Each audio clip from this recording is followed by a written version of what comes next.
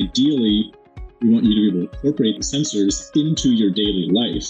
We want them to be as easy to use as possible.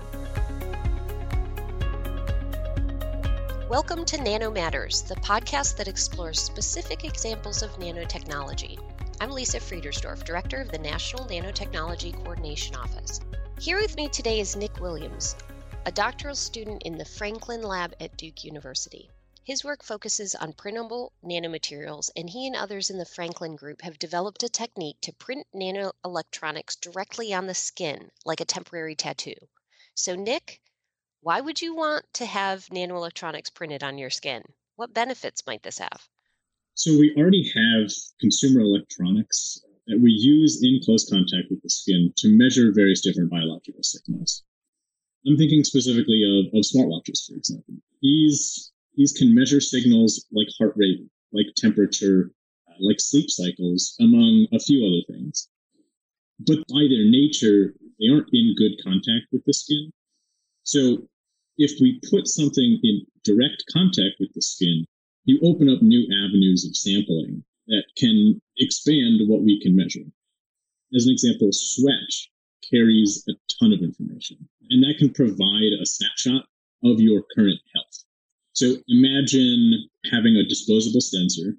You can stick it on your skin, and that can non-invasively measure hydration or electrolyte levels. And you can track that over a marathon, or I guess more medically relevant, we can measure glucose and help that to control diabetes. And this wouldn't require a blood draw that's currently required with a lot of the different glucose monitoring systems. So an electronic tattoo, it can allow for the continuous and automated monitoring. Oh, that's very interesting. So I saw as part of the news story about your research a video where you showed that these tattoos conduct electricity and are flexible. I think that you printed something on your pinky and bent it and a light was able to light up. What does it feel like to have these nanoelectronics printed directly on your skin? Does it hurt? Honestly, you can't really feel it at all, and that's by design. So the thickness of these is somewhere on the order of 5 to 10 microns, which is about a tenth the thickness of human hair. So in addition, the print has a sufficiently low resistance to being bent or stretched. It's in fact easier to stretch than skin. So it'll move along with your skin as you move in your everyday life, or when I printed it on my finger, it moved along with my finger. So I didn't feel it at all. These are metrics that we factor into the design of electronic tattoos. Ideally, we want you to be able to incorporate these sensors into your daily life.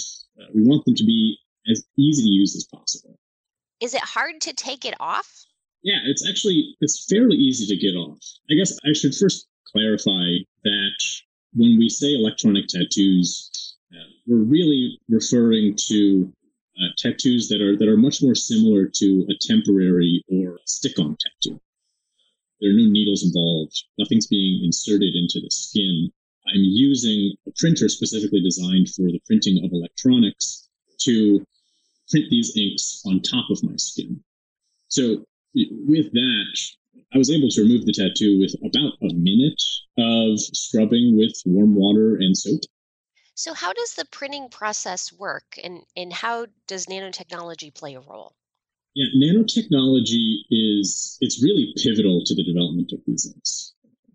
One of the most frequently used inks is conductive ink. It's really what all printed electronics is based upon. Now, here's an ink so you print a line and you can run current through that line. What we developed to allow for the printing of this electronic tattoo is a water-based silver nanowire. This allows us to dramatically reduce the temperature requirements, which ensures that we can get high conductivities. We can pass current through these once we've printed on my skin. So yeah, nanotechnology allows for the greater customization. So the printing itself works similarly to an office inkjet printer. We design these inks. They have some functional material that's going to be the nanoparticle. And then there are supporting features. There's going to be something to modify the viscosity to allow it to print better.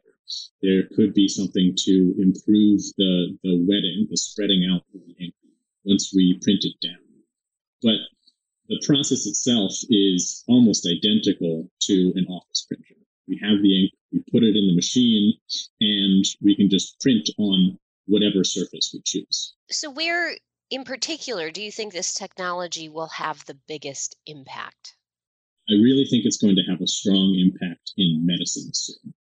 So our lab is actually working with a few medical doctors, working in tandem with them to help develop a few different printed biosensing platforms to allow, hopefully, eventually, to facilitate patient-based monitoring of their own health.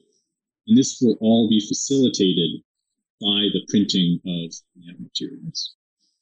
Well, I agree the point of care medical monitoring and Internet of Things are important areas, but I have to say the application for athletes that you mentioned earlier is also really intriguing.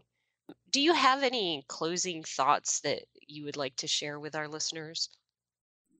Today we mostly talked about electronic tattoos and printed electronics for sensing applications. So we've designed these inks to print the supporting electronics, the conductive traces, the semiconducting, the insulating materials. All of these will allow the creation of those diagnostic sensors.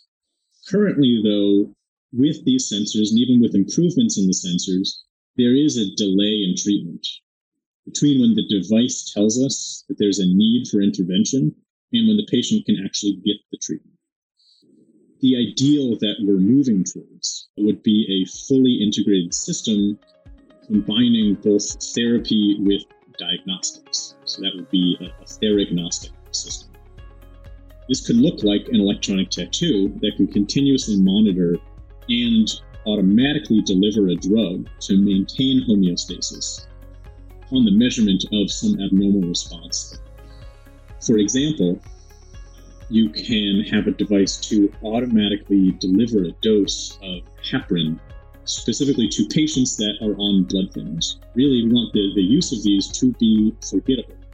We want you to put this on, and it can automatically guide the proper dosing and treatment.